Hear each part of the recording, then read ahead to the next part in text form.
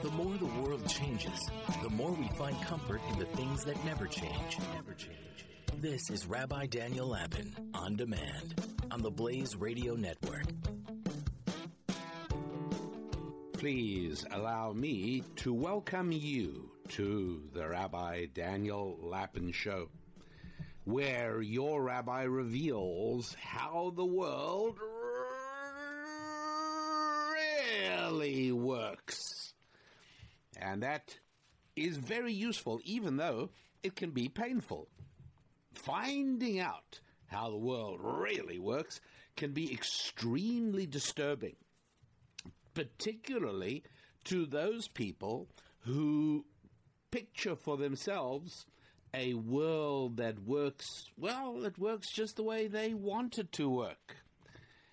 So I'm happy you are here. You are obviously someone who has come to terms with finding out how the world really works, and you realized that understanding the permanent principles and the timeless truths that underpin almost everything we see happening around us, well, that means you are ready to move forward.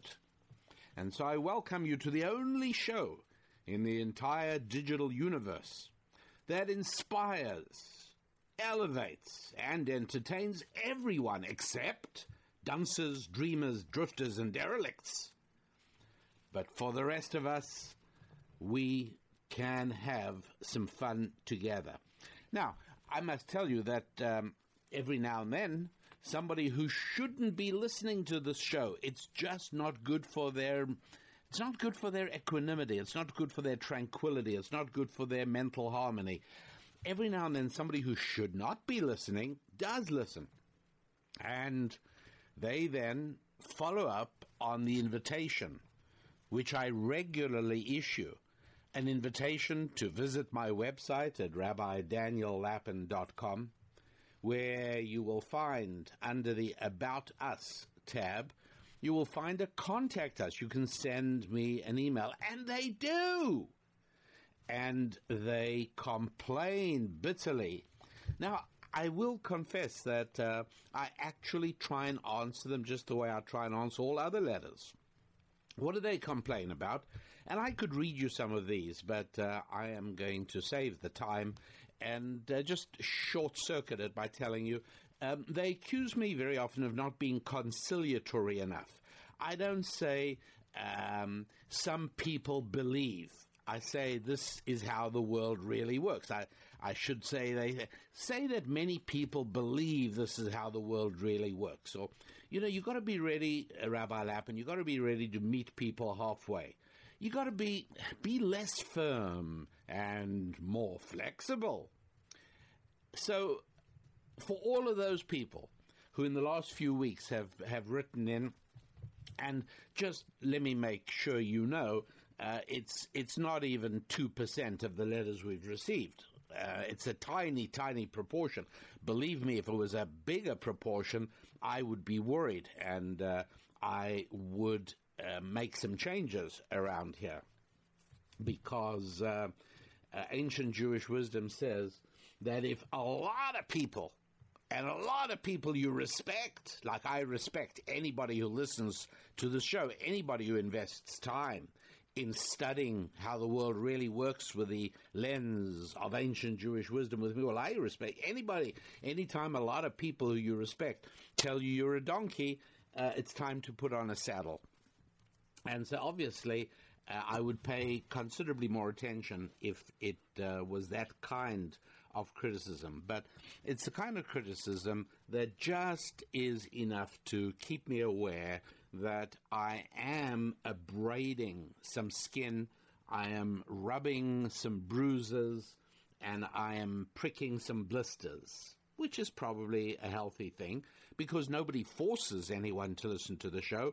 And so all the credit to you. If you disagree and you find me not conciliatory enough and that I don't meet people halfway and I'm too firm and not flexible enough, and you still listen, well, good on you is what I say. So welcome to you along with everybody else. Now, why am I not conciliatory? Why am I not more flexible? Why don't I speak in more socially conventional terms? It has often been said by many that the world works and I don't do that. Why not? Well, because does anybody say, do not step off the 20th floor of a tall building because of something called gravity, and many people believe that this could be harmful? No, they don't say many, because it is. It doesn't require any kind of diffident approach. No. How about if I say, there are those who insist that by gripping a steel collar stay, and for you ladies listening, that is a little piece of, it's a thin piece of stiff steel, about 2 inches long and about 1/4 of an inch wide, and it goes into men's dress shirts collars to make the collar points stay down, instead of making the man look a bit dorky by having those collars, the corner of the collars lift up and hang over his jacket. And so, would I say, there are those who believe that if you grip a steel collar stay in each hand and then push those into a 240-volt three-phase electrical socket or two-phase electrical socket, there are those who believe this could be dangerous. No, you don't say that, because it'll be fatal. It's going to be worse than dangerous. It's fatal. I'm not going to modify it by saying there are those who believe that running 240 volts through your body from one hand to the other could be dangerous. No, that's ridiculous. You know what? Be careful not to fall into a raging, flooding torrent of fast-moving deep water, because there have been people who've claimed that there could be dangers associated with that activity. No. Because the reality of the world is the reality of the world. And we've got to understand that there are certain things that are simply not a matter of opinion. Now, there are people like Greta Thunberg. Yeah, thank you very much indeed. Yes. There are those who say that Greta Thunberg's picture of global warming, well, that is how the world really works. And it's just as real as gravity or electricity. And the answer, of course, is that that simply isn't so. The fact is that electricity has been proven and established, and anybody who doesn't believe that 240 volts can be dangerous can work up to it. You can do the experiment. Start off at 90 volts, and you'll find it sufficiently unpleasant. When you go to 110 volts, even more unpleasant. You go to 160 volts, you're in very, very dangerous territory, and it's no longer a question of, well, some people believe. However, global warming and the fact that Miami Beach is going to soon be underwater, which is why, of course, all the luxury residences along from Miami Beach in Dade County all the way up to Broward County, Fort Lauderdale beachfront property, Palm Beach County, Mar-a-Lago, all of that, Boca Raton, all of that property is selling very cheap now because, as everybody knows, it's a proven scientific fact that the water is going to be rising. Okay, of course it isn't, and it isn't. So there is a huge difference. Gravity is not the same as evolution, right? Because anybody can test gravity. You're a scientist, work it out, you can do it. There is no way to test the idea that all life on Earth evolved over billions of years of incremental changes from original primitive protoplasm. There is no evidence. It's a theory, and as a theory, it can be explored. At the moment, there is no evidence for it. But it is not a theory that you're going to end up after a 20-story fall from a tall building that the last moment or two are going to be very bad. There is no theory about electricity coursing through your body. There is no theory about human beings being able to breathe underwater. And so it's perfectly clear that those things would not require any kind of a modifying statement. Oh, some people think. No, it's real. And in the same way, the spiritual laws having to do with how the world really works are equally real, and they can all be established. The only reason that it's not quite as easy to prove a spiritual law of the kind I'm going to be talking about today at your dining room table one quiet evening as you can when you want to experiment with gravity or electricity, is because the time frame is a little longer generally. In other words, you can do things with electricity that will produce a result, maybe a fatal result, instantly. But if you tamper with certain spiritual laws, either having to do with you and your life, or with society at large, the results may take, they could take even a generation or 2 generations to become apparent. So in other words, when you come across, whether it's in the United Kingdom or in the United States, which are just 2 countries in which I've explored and investigated this, there are some people who are very poor. Part of the reason they're very poor is they don't have jobs. The reason that they don't have jobs, the demographic that I'm talking about, whether in the United Kingdom or in the United States, the demographic is unified by only one thing. It's got nothing to do with skin color. It's got nothing to do with gender. It's got nothing to do with ethnic background.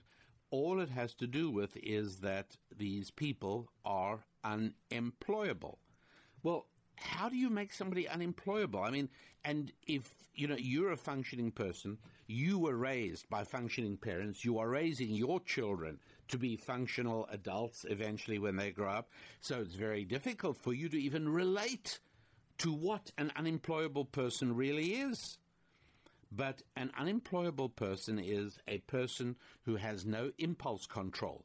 Whatever comes into their mind, they say or they do. It's somebody who has no ability to defer gratification. It's somebody with almost no capacity for self-discipline. It's somebody with very poorly or no developed social skills, people who cannot take orders, people who cannot smile, people who are constantly resentful, people who've been raised with a sense of entitlement, people who've been raised with a sense of victimhood. I assure you that all of those characteristics, which take a generation to impart, that didn't happen overnight, but anybody who grew up and is now carrying those traits within him or her, that person is unemployable. That's all there is to it. They are totally unemployable. You wouldn't employ them in your business, and you'd be right not to, because it's worse than an act of charity. An act of charity may hurt the recipient, but it isn't going to hurt you. But if you have an unemployable person working for you in your business, it will hurt you. There is no question about it. And so there are certain spiritual laws that say completely reliably that if you raise children in this fashion, doing this, this, and that, and failing to do these other 3 things, then you are going to end up with an unemployable adult. That's what you have successfully created. And you say that to somebody, and they laugh at you, and they say, "Oh, that's ridiculous. That's out of anybody's employee. All people are equal. All people are the same." And you say, well, that's not really true, because you are inflicting upon your child irrecoverable problems. You're making them incapable of ever holding down a job. And the person says, come on. And you say, look, the only way to prove it is keep doing what you're doing and watch how your child comes out 20 years down the road. But people have a short attention span. And so that's why spiritual rules are much more difficult to establish. But nonetheless, they are rules that we have to seriously pay attention to, and that's what we're going to do right now. That's right. I'm going to now share with you information on, well, what, for lack of a better term, can be called the tyranny of biology. That's right. There obviously is a part of each and every one of us that is spiritual, and it's almost to the extent that many times we feel a little frustrated at the fact that our bodies are not as perfect as our souls. There are times that we are doing things that we're excited about or enjoying, or just have a very strong drive to complete out of a sense of responsibility and diligence. And you say, I've got to get something to eat, or I'm so hungry, I'm just losing energy.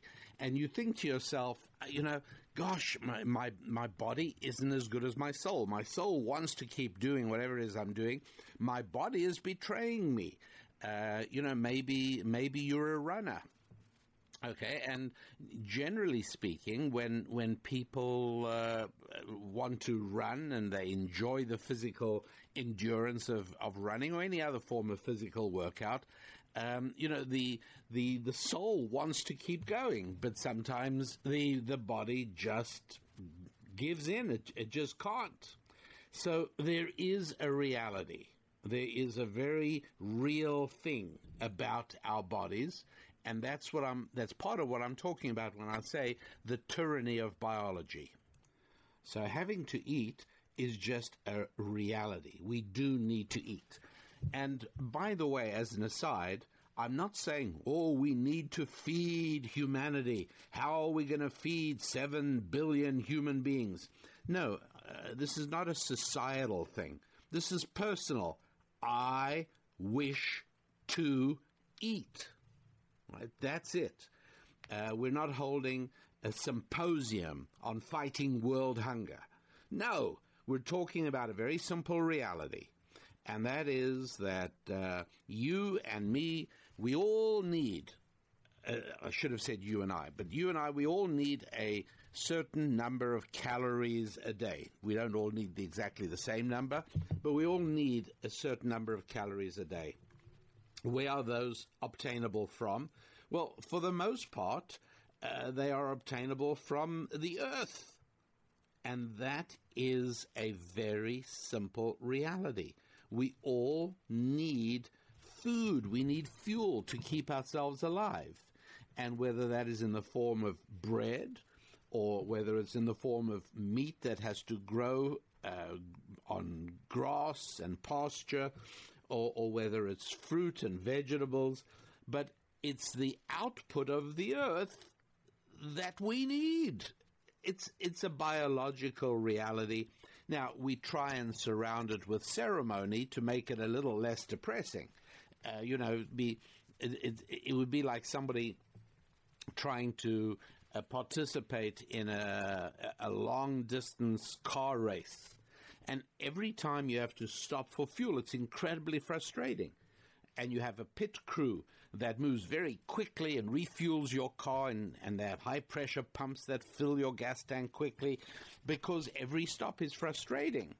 Well, for us human beings, it could easily devolve into that as well, that every time we have to have some food, it would be incredibly frustrating. It's distracting us from the things we want to achieve and the goals we wish to accomplish. And so we turn every meal into an occasion. Right? This is something your mother knew. It's why she didn't like you to stand at the refrigerator with the door open, reaching in and gobbling something from each shelf. No. She wanted you to sit down, and she wanted you to wash your hands before you sat down. She might even have wanted you to say a grace before meals. All of this surrounding the otherwise mundane and potentially depressing process of eating with a certain amount of ceremony. Now, our bodies are real, right? When we speak about the biology of tyranny or the tyranny of biology, that's what we're talking about. Your body is real. You can't ignore it. It's got certain realities. Now, it doesn't mean obesity, obviously. I don't have to say that. Here's another reality about our bodies, and that is that we have an instinct for laziness. We all would like to get as much, giving as little as we possibly can. We would like to get as much food for the least amount of work. That's what we'd like to have. Now, again, we elevate that rather ignoble sentiment by speaking in terms of efficiency, and it's not without merit.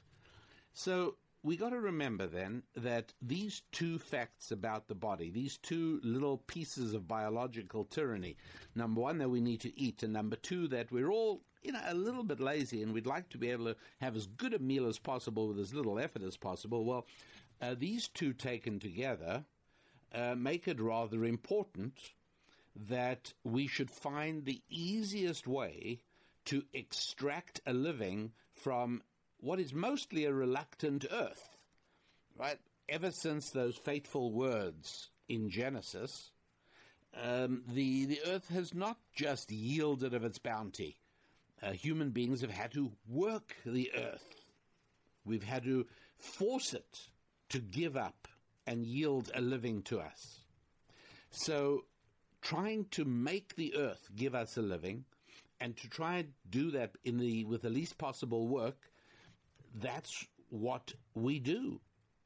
And it turns out that by far and away, the easiest way, or you might prefer the language, the most efficient way to extract enough food to survive or better from an often reluctant earth turns out to be by cooperating with other human beings. And when we do that and we use the magic of specialization, well, then it turns out that indeed by trading with other people and by supplying them with the things they need and for doing work for people who need my labor, and in exchange for that receiving something called money, and then using that money to buy from other people the wheat and the water and the meat and the fruit and the vegetables I wish, that turns out to be by far and away the least costly way of obtaining food. The other way is being a subsistence farmer. You stay on your little plot of land and you try and grow enough wheat and enough vegetables and enough protein in order to survive. And that turns out to be a 24/7, 365 days of the year struggle.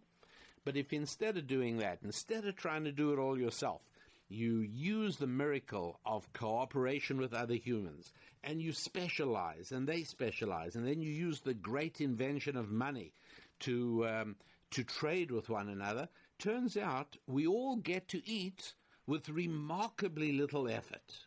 It truly is absolutely amazing. As I think everyone knows, the idea that somebody is hungry in America today is ridiculous. If anybody is really hungry in America, then they're failing to just reach out a hand. Even without the charitable works of so many good organizations, even without that, there is so much food in the United States. So much is wasted.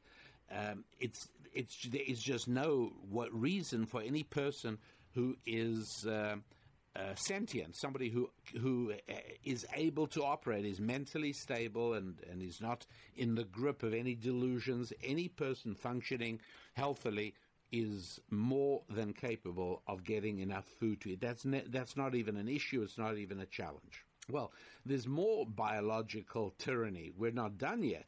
It turns out that we human beings crave sensual pleasure, and would you believe it? But the highest level of sensual pleasure available to people on this planet is only by interaction with another human being. And so there again, if you wanted to just operate as a completely isolated and alone individual. You didn't want to be compelled to mixing with other people. You have nothing but disdain and contempt for other human beings who are not nearly as good as you or smart as you or pretty as you, and you don't want to mix with other people. Well, guess what? You're going to be hungry, because if you don't interact economically with others, you're going to have to become a subsistence peasant, and that is definitely a hungry lifestyle. And you're going to have to be cut off from sensual pleasure. And here's something else, another part of biological tyranny. You are going to have to acknowledge that men and women are different. Male and female were created different from one another. Now, that is so frustrating to a certain mindset that they devote an enormous amount of energy as well as coercion of other people into denying that reality. Talk about deniers, my goodness. And I've spoken about this often on the show, how much the left invests in trying to persuade gullible people that men and women are exactly the same. Let's look at some more biological tyranny. Death. Death is one of them, and it's a huge problem. And it's one that an entire generation of children have now been raised with in the United States, in the United Kingdom, and parts of Europe, a large part of Europe. Children have been raised with no religious faith. The spread of secularism is so powerful that you really have substantial parts of the population of modern Western countries that are raised with absolutely no faith at all. And for a child to be raised with the idea that the end is the end, and that when one dies, there is absolutely nothing left but dust, it's not only false, but obviously that's not a scientifically provable reality. There are many things in life that we have to make decisions on long before there is enough reliable data to make a scientifically supportable determination. Who you marry. There's no way you're going to know everything there is to know about another human being before you commit to sharing your lives. And so you go ahead with something called faith, which is an immensely powerful tool available in the repertoire of human capability, to such an extent that those who lack faith, and I don't mean only religious faith, that's part of it, but there are other aspects of faith as well. If you're not able to I don't mean the word motivate. I mean, if you're not able to activate your faith muscle, you are dreadfully and fatally handicapped in many occupations, much in business. There are doctors, and I speak to doctors who are at the cutting edge of dealing with emergency all the time. Without faith, it is almost impossible to function. What is faith? Faith is that I'm going to go ahead with this incision. I'm going to start the surgery in spite of the fact that the survival rate from the surgery is low. I'm going to be filled with faith that this is going to work. They're just like athletes.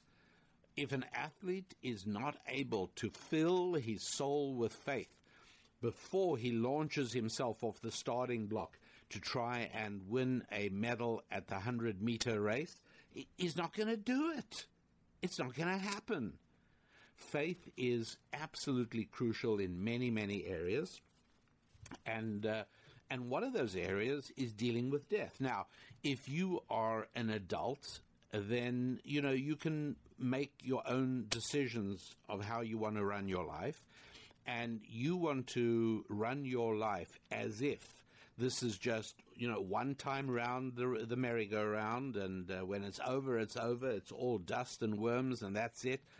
You've gone, and there's nothing. If that's what you want to live by, that's fine. But explain to me why raising a child like that is not child abuse. And that's really, really disturbing to me, that children are being raised to believe in a nihilism, a hopelessness, a sense that the end is just oblivion. Well, I don't think it's surprising to me at all. It's not surprising in the slightest that there is a fascinating study, and it's one I've actually quoted from before. It's actually from the American Journal of Epidemiology. And so we're talking about serious stuff. This is a real medical journal. And the study was done not by religious scholars. It was a medical study, and it is entitled Associations of Religious Upbringing with Subsequent Health and Well-Being from Adolescence to Young Adulthood, an outcome-wide analysis. And this study is so persuasive that even if they're only half right, raising a young person with no faith is abuse. That's all there is to it.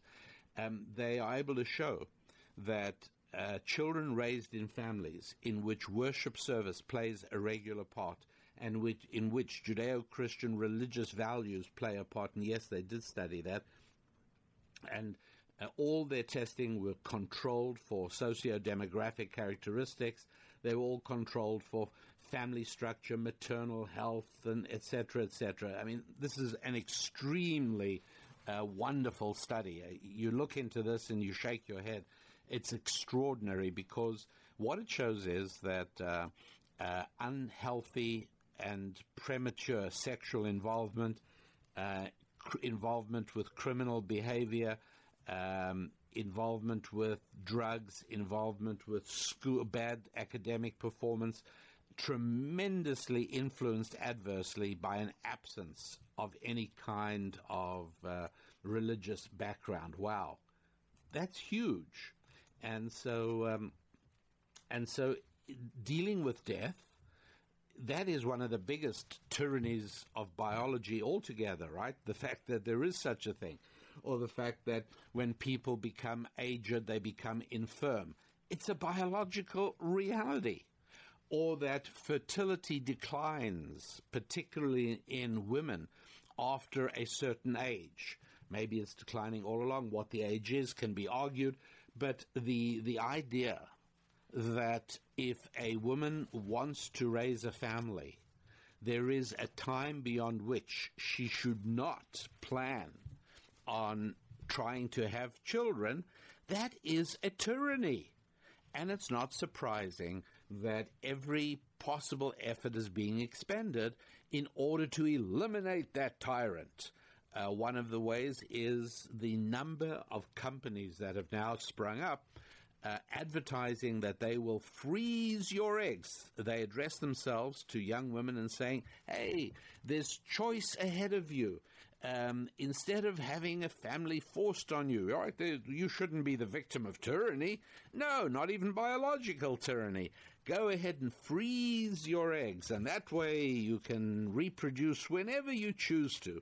Well, that is advertising that should definitely be identified as dishonest advertising, because while it's certainly true you can freeze your eggs, it's certainly not true that the subsequent fertilization procedure happens easily or smoothly or even reliably.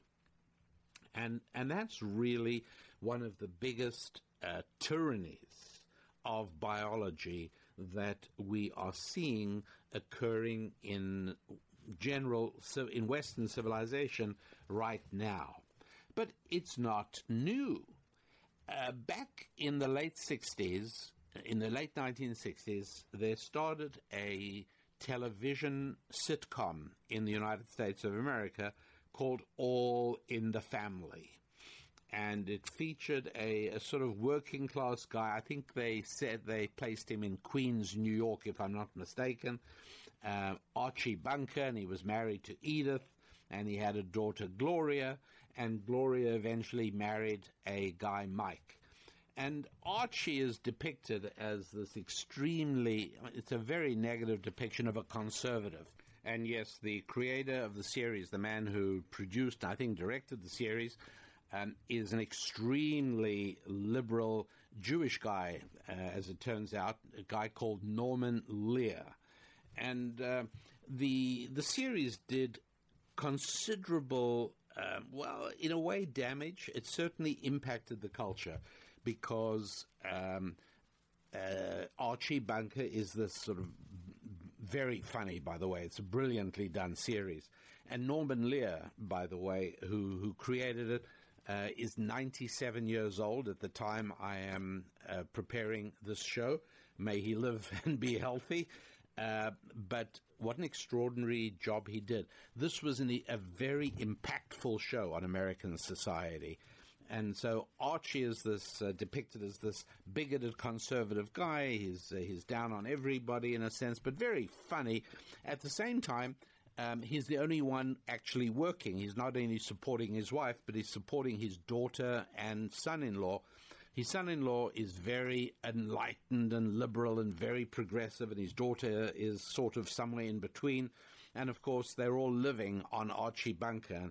And Mike and Gloria, they look down on Archie and Edith, and they see all their flaws. But the bottom line is they're still freeloading on them. And so Norman Lear really created a fantastic show. I tell you all of this because there is one episode, and I would have loved to have played this for you on the show, but obviously I can't. The copyright issues are significant, and so I just have to tell you about it. It was done in 1974, and the episode was called Gloria's Shock. That's right, it was called Gloria's Shock.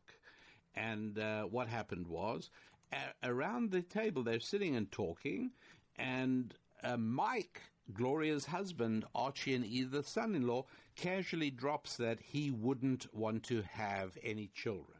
It's episode 7 in the 5th season, season 5, episode 7.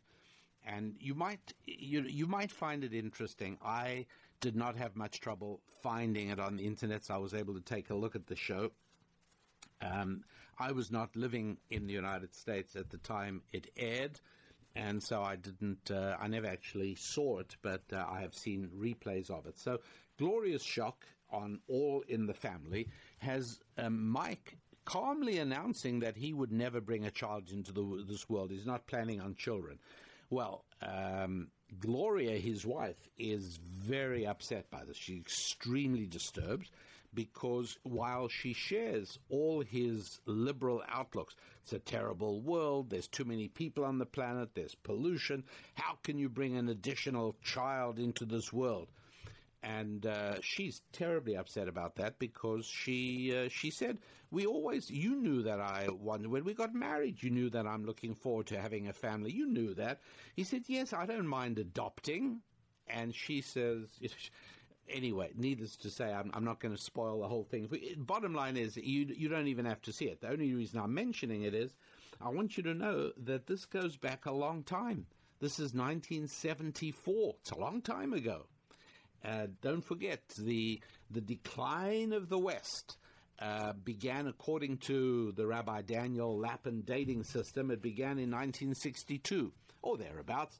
So we're only 12 years into it, and there already is a very trend-setting show pitting the modern, with it, progressive, nice-looking young couple, Mike and Gloria, against Archie and Edith. Edith wants to be a grandma, and she's poignant and sad about it, and she's and their children are calmly explaining to them that the correct outlook today is not to have children. That's absolutely clear. Anyway, for those of you who do not follow the series, and I do not encourage the investment of time in screen watching, you know that. I'll just save you the trouble to let you know that all works out okay. Eventually, she does have a child. She does get pregnant. Everything is fine. But at the time, this is what's going on. Now, it's very interesting because in 1960, 72% and I'm talking about the United States now, and I'm speaking about 18 years old and upwards. Not talking about 25-year-olds and upwards, but 18 and up. What percentage of the United States of America's population was married? In other words, I'm going back to 1960. I'm putting all the Americans below the age of 18 out of the picture. Everyone who's left is 18 and upwards, and we're looking to see what percentage of them are married. And do you know what the answer is? Nearly 75% of them are married. Right? Pretty amazing.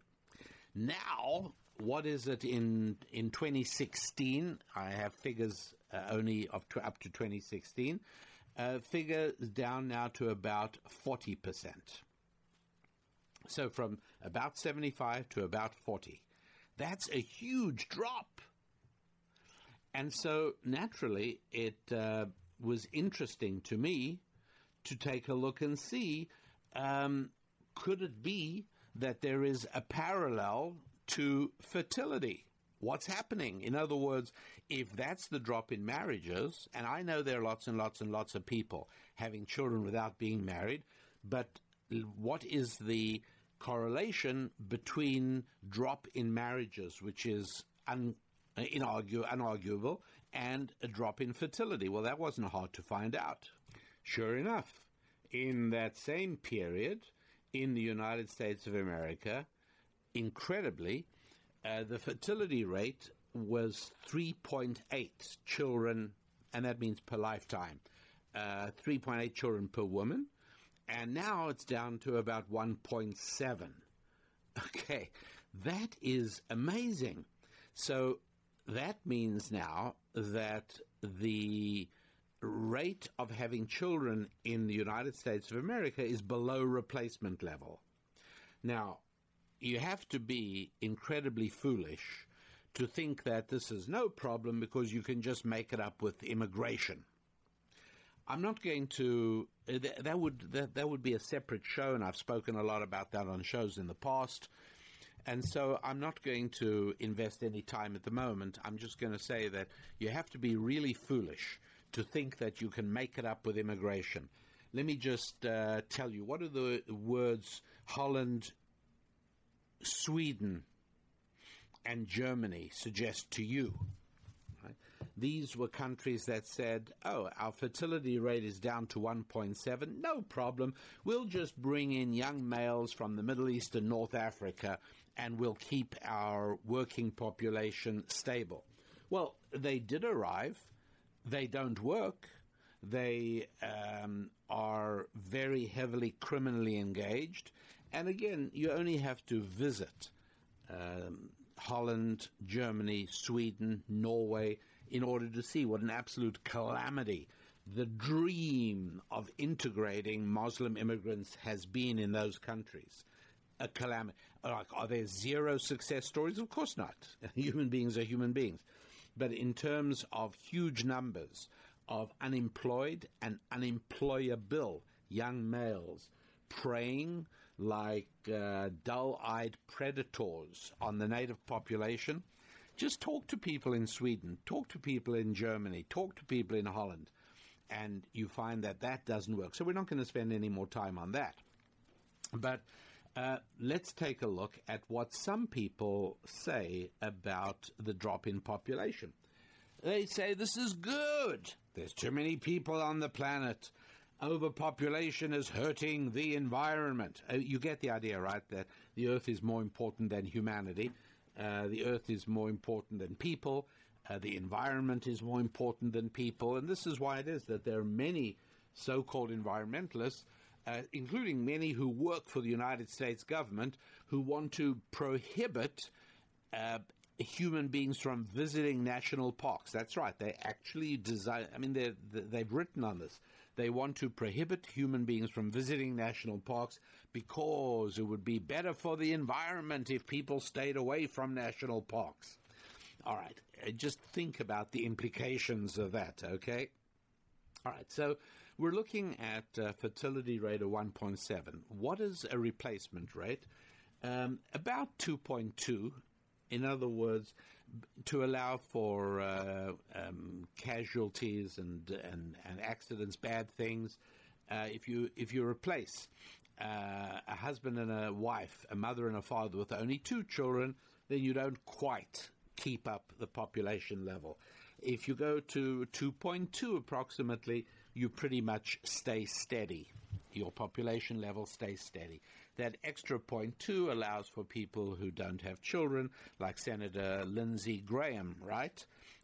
Republican senator in the United States of America, never married, never had children, and from time to time finds it necessary to assure the population that he's not homosexual.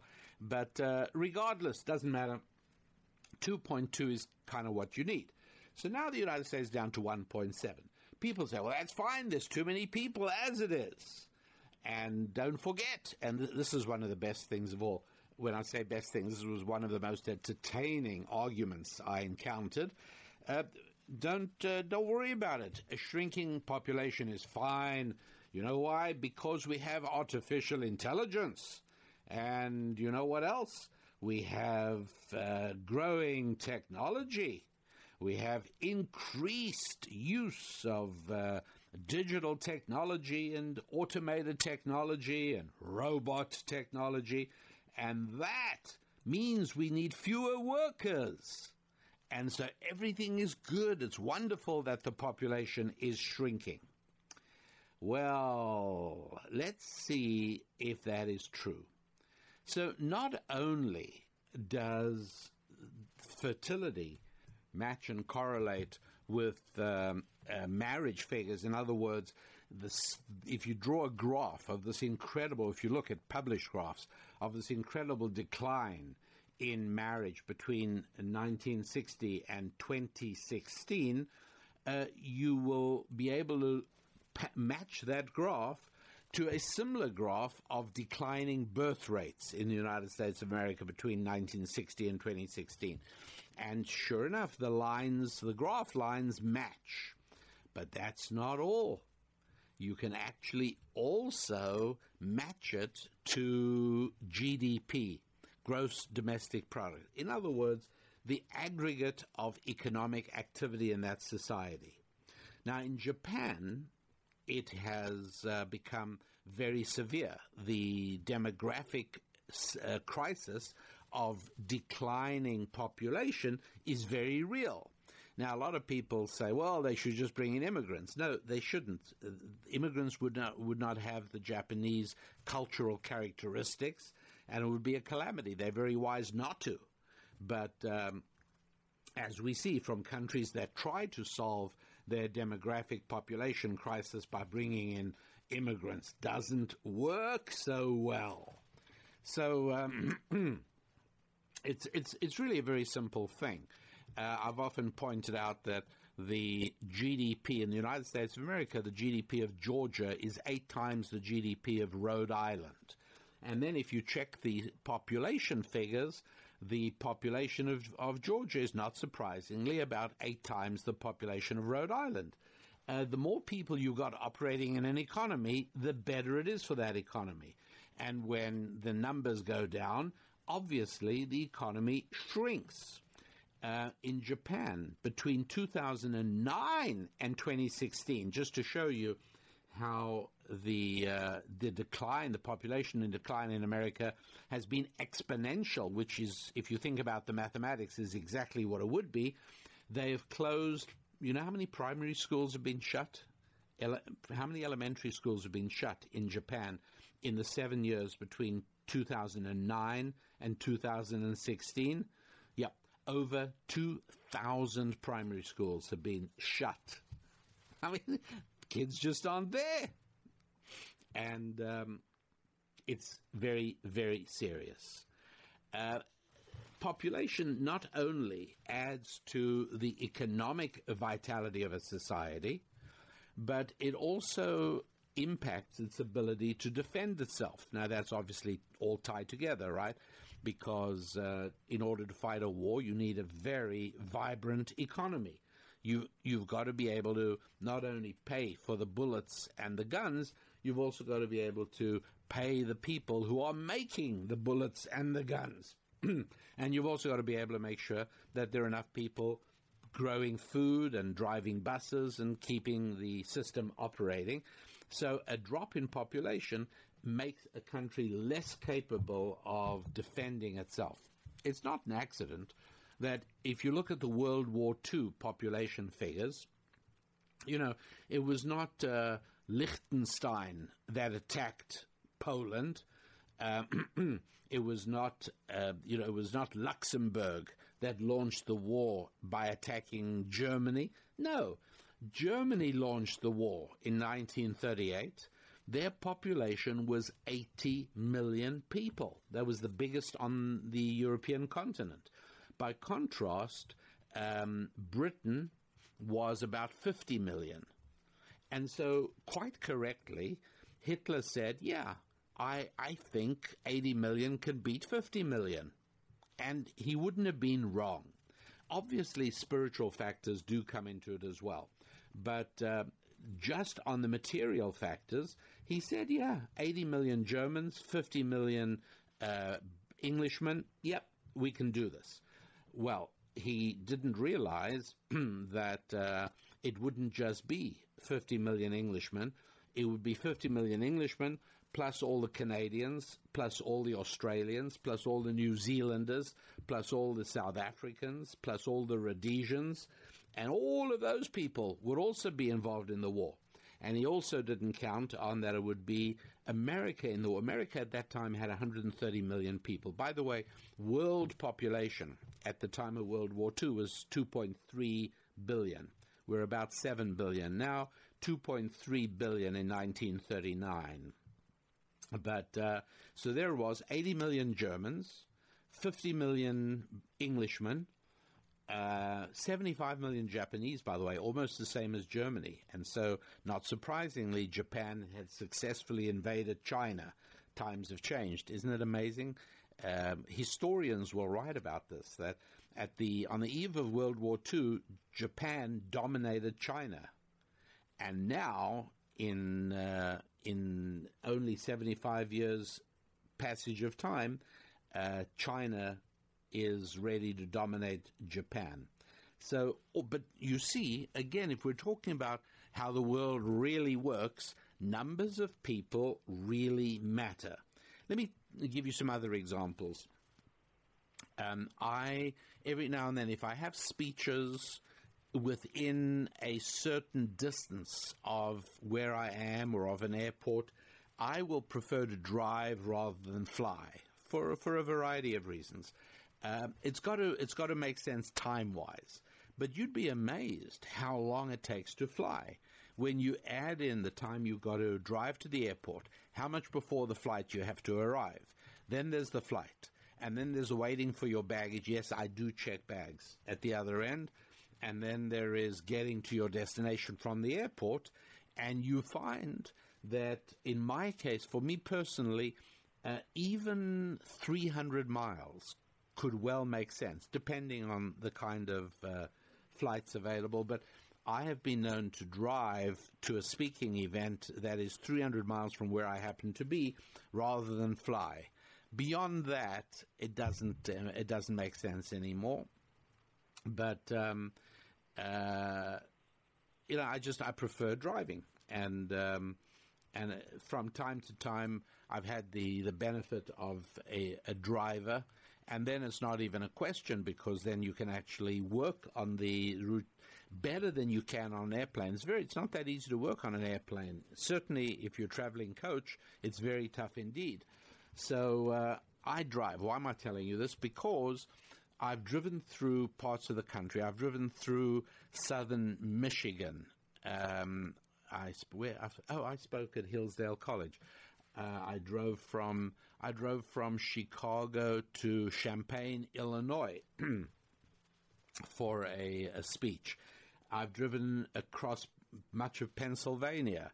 Why am I telling you this? Because I have driven through small towns that have been boarded up, and it is downright depressing.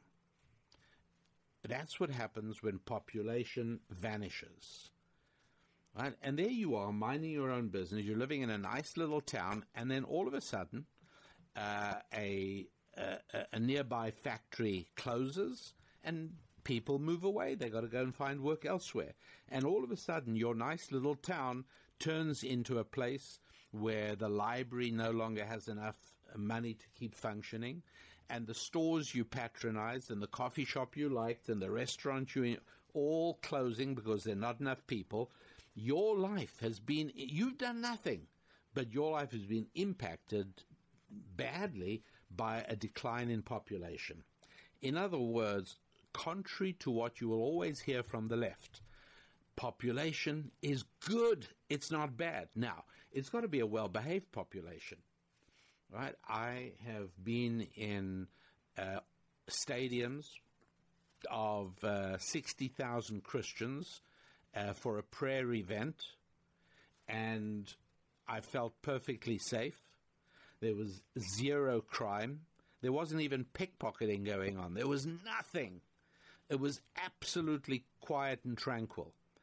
I have also been in large crowds of unpleasant people, where the self-restraint was zero, where impulse control was zero, where deferment of gratification was zero, and it was frightening and unpleasant and dangerous.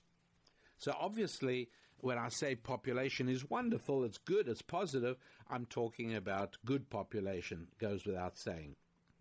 But here's something else that goes down. When population shrinks, optimism goes down.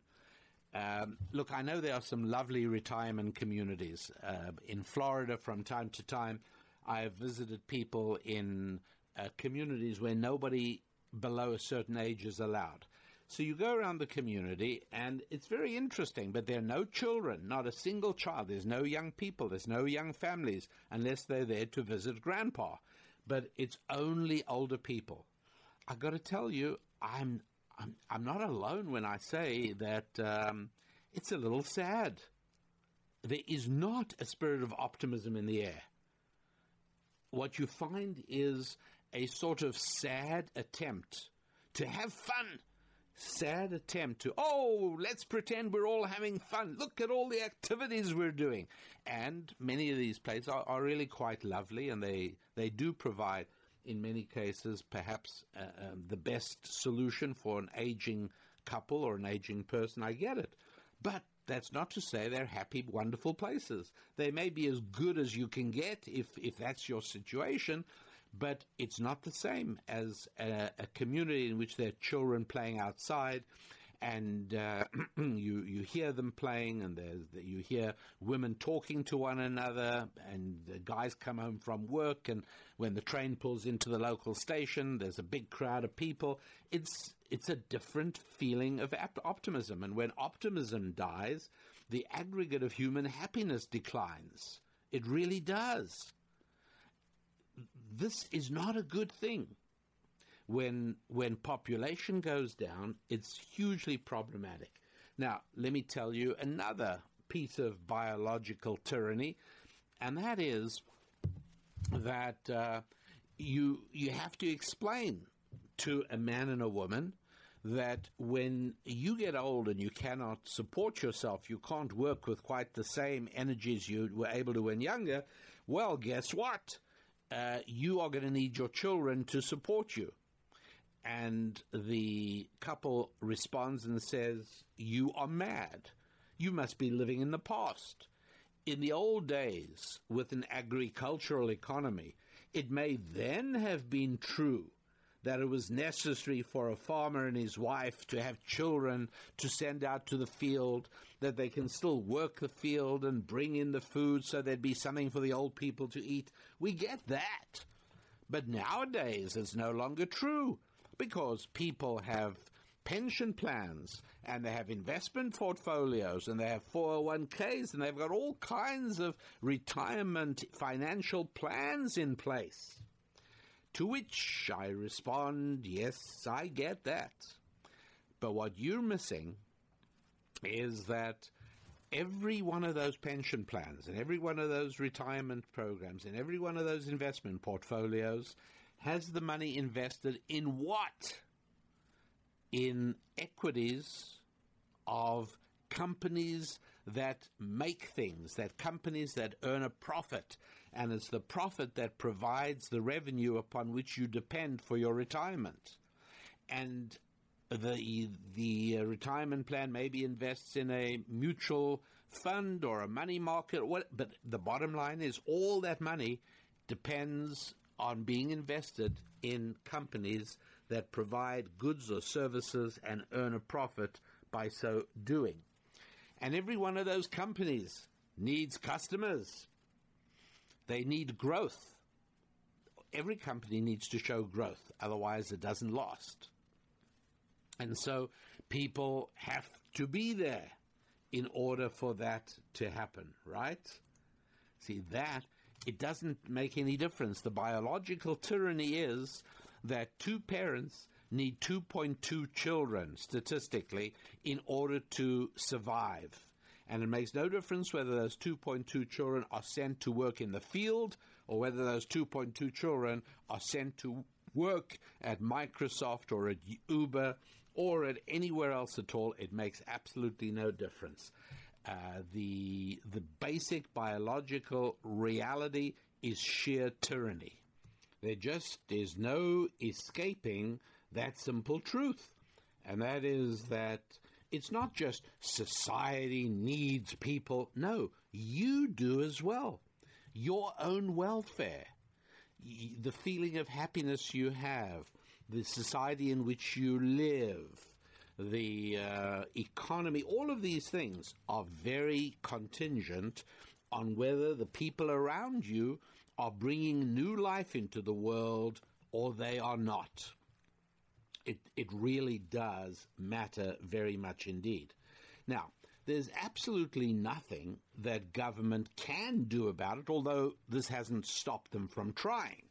Governments obviously realize that if the population goes down, this is bad economically, it's bad militarily, and who knows, for the individual bureaucrats, they probably figured out it's bad for them too, because a smaller population needs fewer bureaucrats and their job is going to be on the line. So they realize that the large and increasing number of young people who used to be at a point in life when they were having babies and raising children are now not even getting married, they realize this is a problem. So what have they tried to do? Well, one thing they've tried to do is incentivize women to have children by money. And you might wonder, how successful has that been? Well, there was an American welfare program begun by the president in 1935. Right, we're talking about Depression time. And they were very worried about widows. This is all it was just for widows who'd lost their husbands and were raising children. And they said, you know what, society doesn't want those women to leave their kids and go to work. Right? We want those women to be able to raise their children. And so they went ahead, and Franklin Delano Roosevelt signed into law the Social Security Act of August 1935. And Title IV of that act was a program called, it actually was called Title IV, but it got renamed as the Aid to Families with Dependent Children, AFDC. And so all through the 40s and the 50s and into the 60s, it was a very small program, mostly taking care of widows. But at a certain point, it suddenly exploded.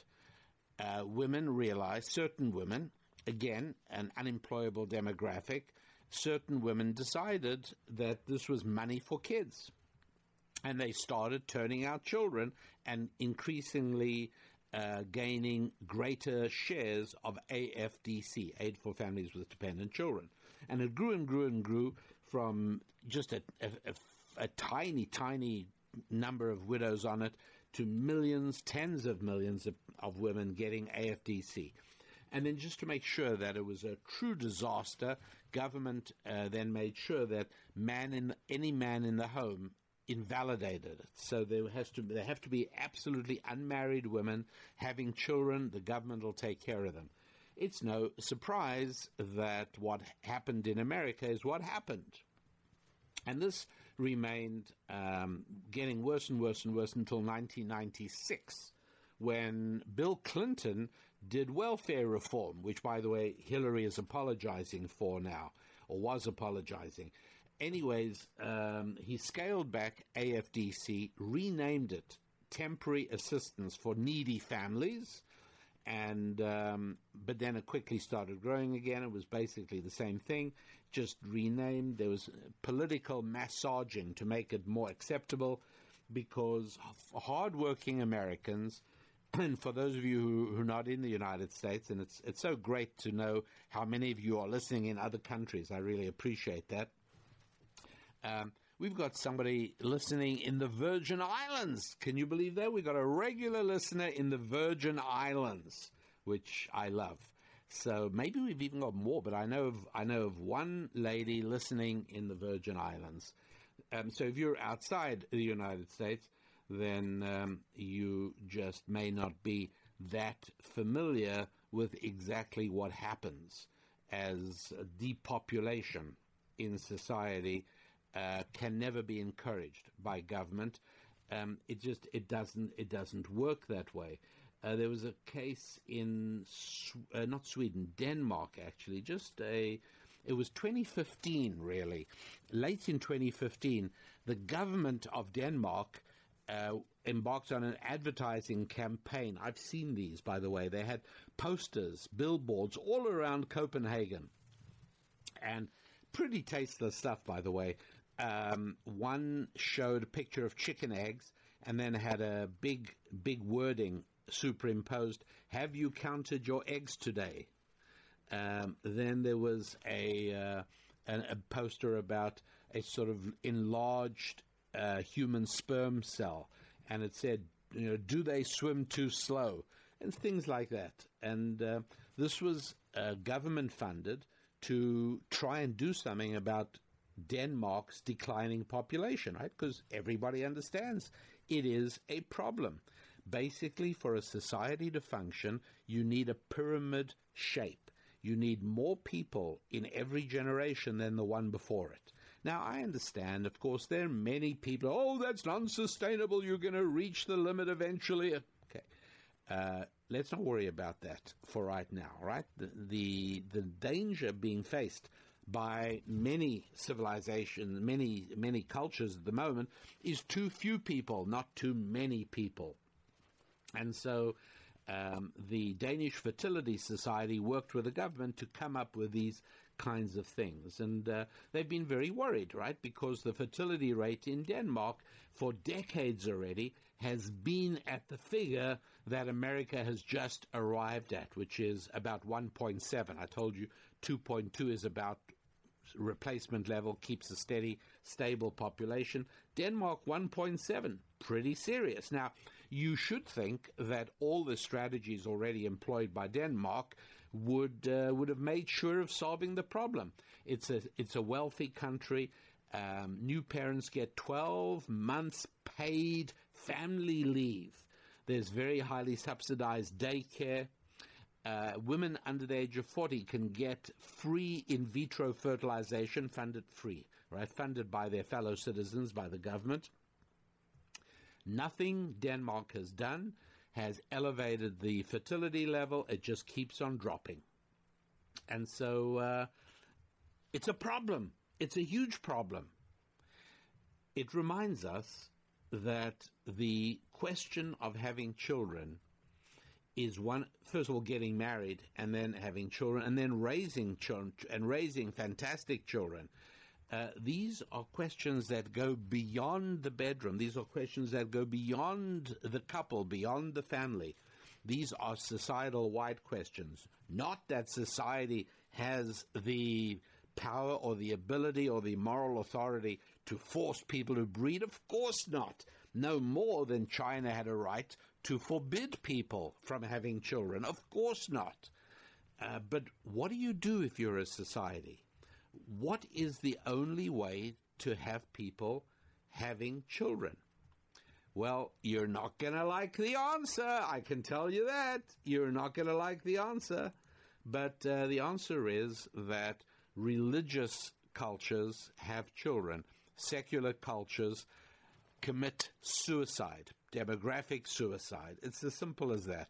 And in this case, I have to include Islamic religion, not just Judeo-Christian Bible-based religion, although it is obviously very noticeable there. So there it is. The only thing for a society to do that wants to survive, there is nothing else it can do except encourage religion and encourage faith. And when you do that, not only are you going to have more children, but you're actually going to also have children that are less likely to be troubled, mentally challenged, behaviorally challenged. That's right. The study I quoted you from at the beginning of the show, very persuasive. And so really this is one of those questions. And what I'm hoping is that there may be some people listening who are a little bit like Mike and Gloria on All in the Family from Season 7, Episode 5, 1974, who are giving themselves all the reasons they don't want children. I'm hoping that among the listeners to this show, and please, if you know anyone like this, see if you can't encourage them to hear it, because I would like to hear from them what their feelings are. In other words, you know, you're worried about society, you're worried about the future. Well, having children and raising good children is part of the future. And why have you decided that it is the better decision? Well, some young people have answered this in articles I've had the chance to explore. Some have answered very honestly, and that is we're selfish. We're enjoying life. We don't want to spend anything on other people. We like our lives the way they are at the moment, and we're not going to have children. That's all there is to it. And so the question is twofold, right? From a societal level, what happens to countries like Holland, like Denmark, like the United States, where this line of thinking, which, by the way, is almost inevitable in secularism, right? It is very hard to see a secular society with large families. Whenever anybody sees large families, they say religious Catholics, religious Latter-day Saints, religious Jews. That's what people say. My Mrs. Lappin and I, blessed with 7, we're constantly being asked, oh, you must be religious. Everybody knows the simple reality, and that is that secular fundamentalism destroys demographics. Secular fundamentalism means declining population, and religion means growing population. And this is completely regardless of economic factors. Economists like saying when societies evolve economically and they achieve higher levels of development, the fertility rate goes down. That may well be true, but it goes down only among part of the population. It goes down somewhat. What happens is, as those populations become not only more affluent but also more secular, population goes down catastrophically among everybody but the religious part of the population. So from a societal level, declining populations are hugely problematic. But how about from an individual level? And I would love to hear from you. Write me an email, send me a letter on why it is that having children is a positive for individuals as well. Or in other words, how would you phrase your argument to a 28 or 29-year-old young person saying, I'm not getting married, I'm not having children, or I am getting married, we're both deciding not to ever have children, we do not want to raise children. And here's the one argument I don't want you to use, and I'll give you the website where you can send me your letters. Here's the one argument I don't want you to use. I do not want you to say, eventually you'll get to be old enough where you'll really want children and it'll be too late. don't use that. That's too obvious and too basic. What else could you say to a 27, 28, 29-year-old young person who's decided to never have children? What argument could you employ that you think might be effective, that might be persuasive, might even be compelling? What would you say that might change the mind of a young person determined not to have children? And the reasons, by the way, they're deciding not to have children are not ones that it's bad for the environment and we believe we should rather adopt so that way we'll take care of children who are already here. No, the arguments they're using are selfish arguments. I like my lifestyle the way it is, and I don't want it to change. How might you suggest changing that? And that is as far as we're going to go. I want you to go to my website because that is from where you can dispatch me a letter. It is RabbiDanielLapin.com, RabbiDanielLapin.com, one word, obviously. And go ahead and shoot me a letter. Let me know what you would say to someone who says, I'm selfish, I don't want to have children, I like my life the way it is, not changing. That would be very good. I'd love to hear from you.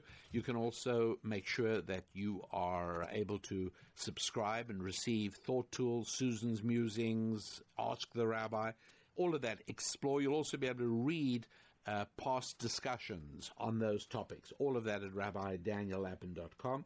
You'll also be able to go to the store where individual books are on a special discounted price. Use the discount code GIFT25, GIFT25, G-I-F-T 25, and you will get a significant 25% discount on all books. That's not sets of books, but on individual books, and you can buy as many as you like at that same discounted price. All of that at RabbiDanielLapin.com, and you head over to the store section of the website. We've got books like the Thought Tool books. They are terrific. We've got Buried Treasure, Life Lessons from the Lord's Language. You can read about the books on the website. We've got Business Secrets from the Bible. We've got Thou Shalt Prosper, and many others. We've got Hands Off, This May Be Love. That's a terrific book. We've got the Alphabet book. Anyway, a bunch of stuff. Go along, take a look. Individual books. Use the promo code GIFT25, GIFT25, for a special discount this week on those. And that is that means that I have to wish you a wonderful week of good times with your families, with your faith, with your friends, and with your finances. And I know that at this time of the year, we're all busy buying gifts for one another, so those finances need to be stretched, or rather, they need to be enhanced, they need to be augmented, they have to be grown, they have to be escalated.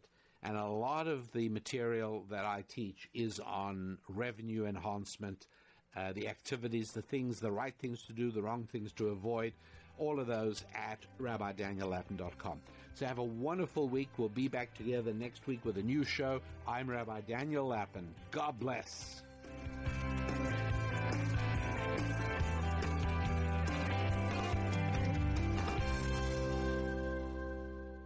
Spilling ancient solutions to modern problems in areas of family, faith, friendship, and finance.